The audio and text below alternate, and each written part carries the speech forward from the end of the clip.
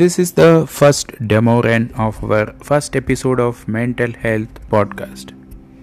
So, dear friends, we have been facing an upsurge of suicide cases as of now in AIIMS New Delhi. So, we will basically analyze a few factors that are resulting in the increased rate of suicide. So, as you know, unless we do a very systematic research, it is very difficult to ascertain the factors that could lead to the increased incidence of suicide. And also we must remember that because of the COVID situation, the AIIMS has always been in press. The undue coverage of any activity that happens in AIIMS is the norm rather than exception. So that is why there is also increased highlight on the events that are actually happening in AIIMS New Delhi. So first we have to understand that of the recent suicides, most of them have been having a mental illness diagnosed and mostly on treatment by professionals.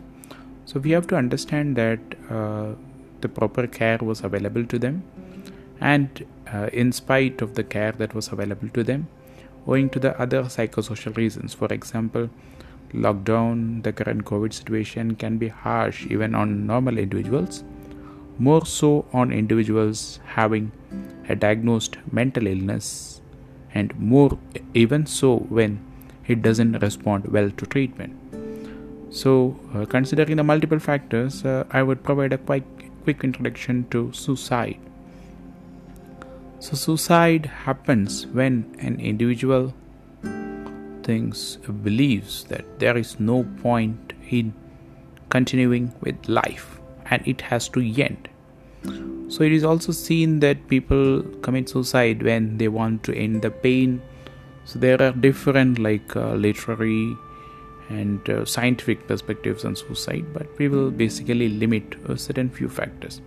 So humans are basically social animals. A good amount of social network, spiritual, and a perspective of life which promotes life is important for an individual to go on living, facing the uncertainties of life, which everybody is not gifted, and certain individuals have different thought processes, different over time. Different philosophers have looked for different perspectives of life, hence the rise of cynicism, stoicism, then again existentialism. So cynics dismiss life as anything meaningful.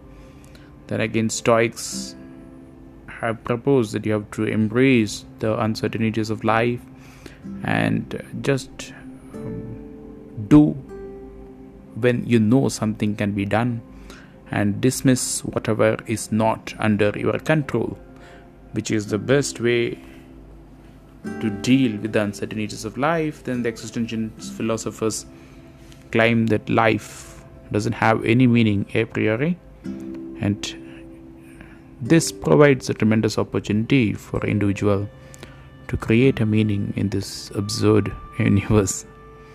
So keeping philosophy aside, suicide is a serious problem. It is important to seek help if you are unable to understand the situation you are put into and feel like ending your life. So this concludes the initial introduction into the suicide, and more details of the type of suicide, then what you can do to help a friend with suicide, and what are the factors driving suicide will be dealt in successive podcasts. Thank you for listening to Mental Health Toolkit. Visit mhtoolkit.com for several resources and self-help tools. Thank you.